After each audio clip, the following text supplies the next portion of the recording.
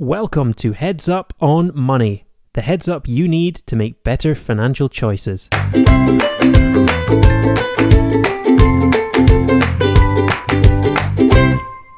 Welcome to another episode of Heads Up on Money. Up this week, become a millionaire with absolutely no effort.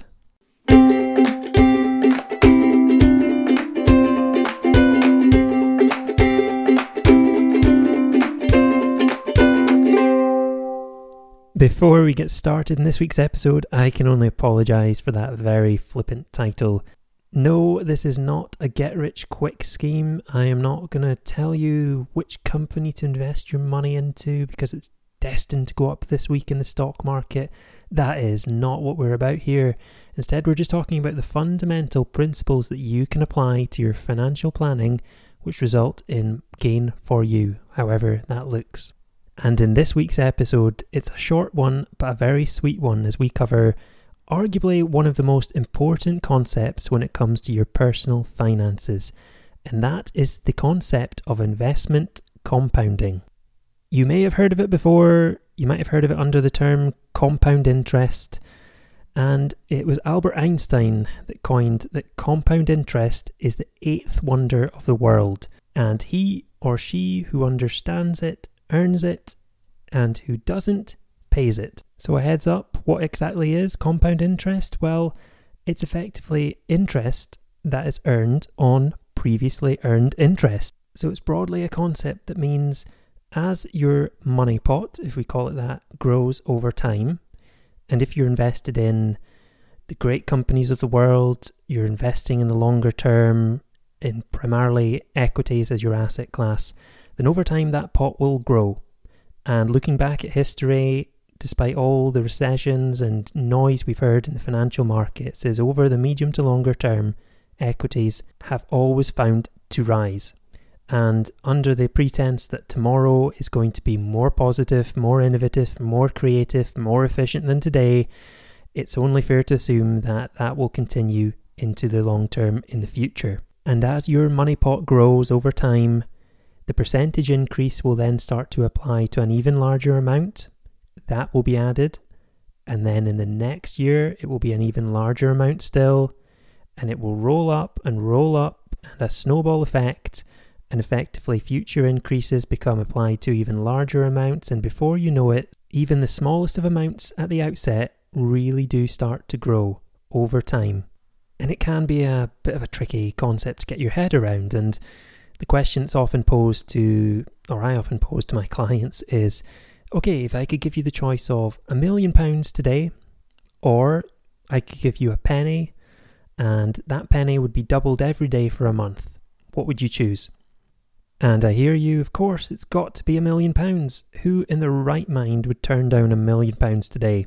But it may surprise you to know that if I gave you a penny and that penny doubled in value every day for a month, it would eventually be worth over £10 million. Now that is a fairly extreme example, and there are no investments out there that double every day. And if there are, then you are being overpromised because that is not feasible. But this example does allow us to see exactly how investment compounding works. And again, it's that snowball analogy. Small amounts start to grow, they grow even more, and small amounts become medium amounts, then become large amounts, and your investment returns don't have to get any greater. It just means over time, the percentage that's applied to them increases with the size of the pot. And this is how a penny eventually becomes over £10 million. Okay, so let's illustrate with maybe a more realistic example. So if you were to invest £20,000 today in a stocks and shares ISA, why have I gone for £20,000? Well, that is the annual limit that you can invest into an ISA product in the UK. So we invest the full £20,000 in our ISA and we simply leave that there for 30 years. Now let's assume that you earn a decent return on that. So to do that, we're looking beyond cash assets. We're looking at longer term inflation-fighting assets that are primarily equities and property. Equities being the great companies of this world, the innovators of this world, and the futures of tomorrow.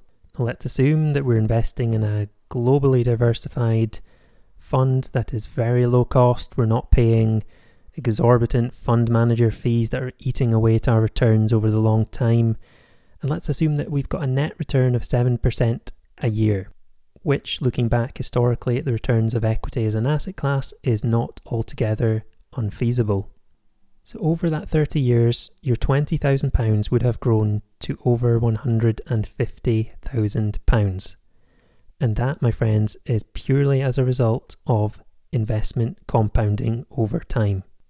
Time is one of the greatest allies you can have when it comes to your personal finances. It's not about getting rich quickly. It's not about investing in the next hot thing. It's really just about weathering the storm over the longer term. And if you have time on your side, who cares what's happening in the markets in the short run? Because over time, that is really what matters to your longer term portfolio value. Don't be distracted by short-term noise in the markets. So, revisiting the hook that I drew you in with at the start of this podcast, how on earth do you become a millionaire with no effort? What is the catch? The catch is just having enough time on your side and being diligent with your investing, regularly investing, sticking to your financial plan on an ongoing basis, and being in it for the longer term. Backing this up with some numbers, let's say you put £1,000 every month into an investment for 30 years. So every month, at the start of each month, £1,000 comes out of your current account and goes into your investment portfolio. The reason I said at the start of the month is timing it in with when you get paid, immediately being an expenditure, you start to not miss that money.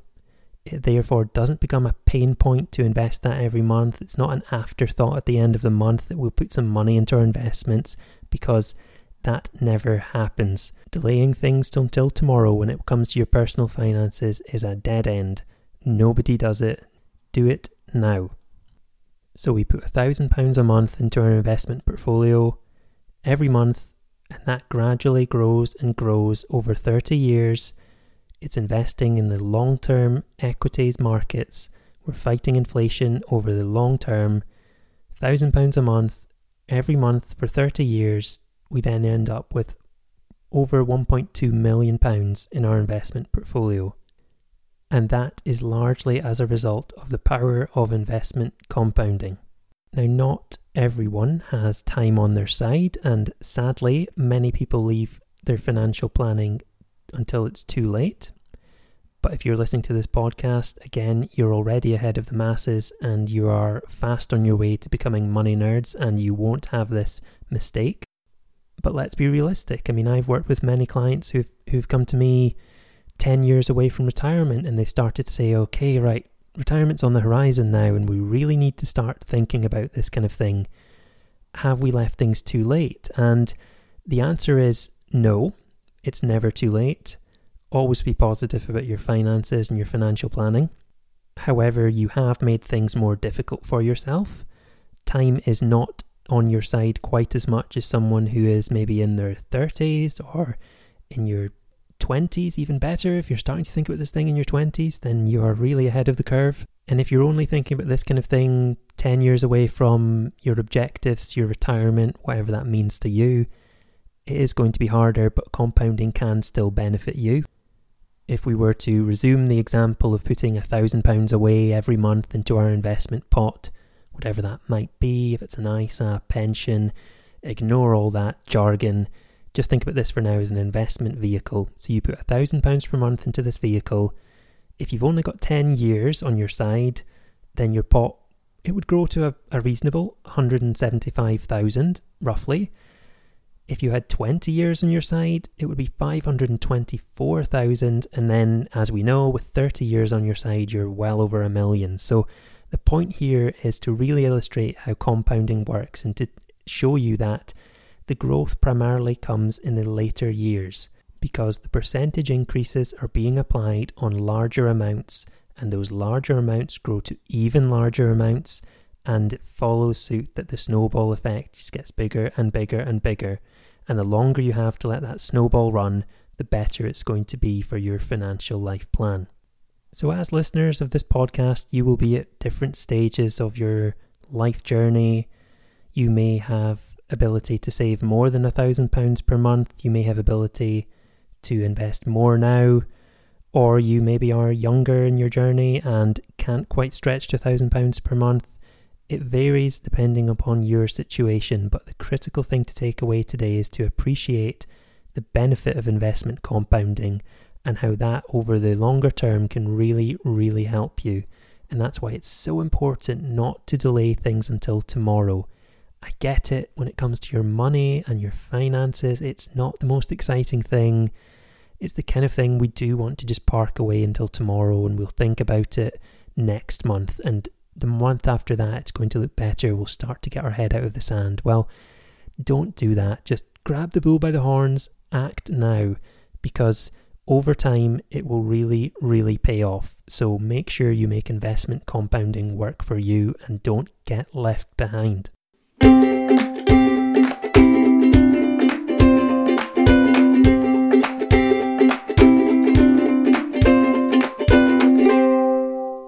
And there you have it, a short episode this week on how to become a millionaire with no effort. And I know it's not as easy as that, and that's being very flippant, but you are now a money nerd on investment compounding, and you now know how it benefits you. So please take advantage of this natural wonder.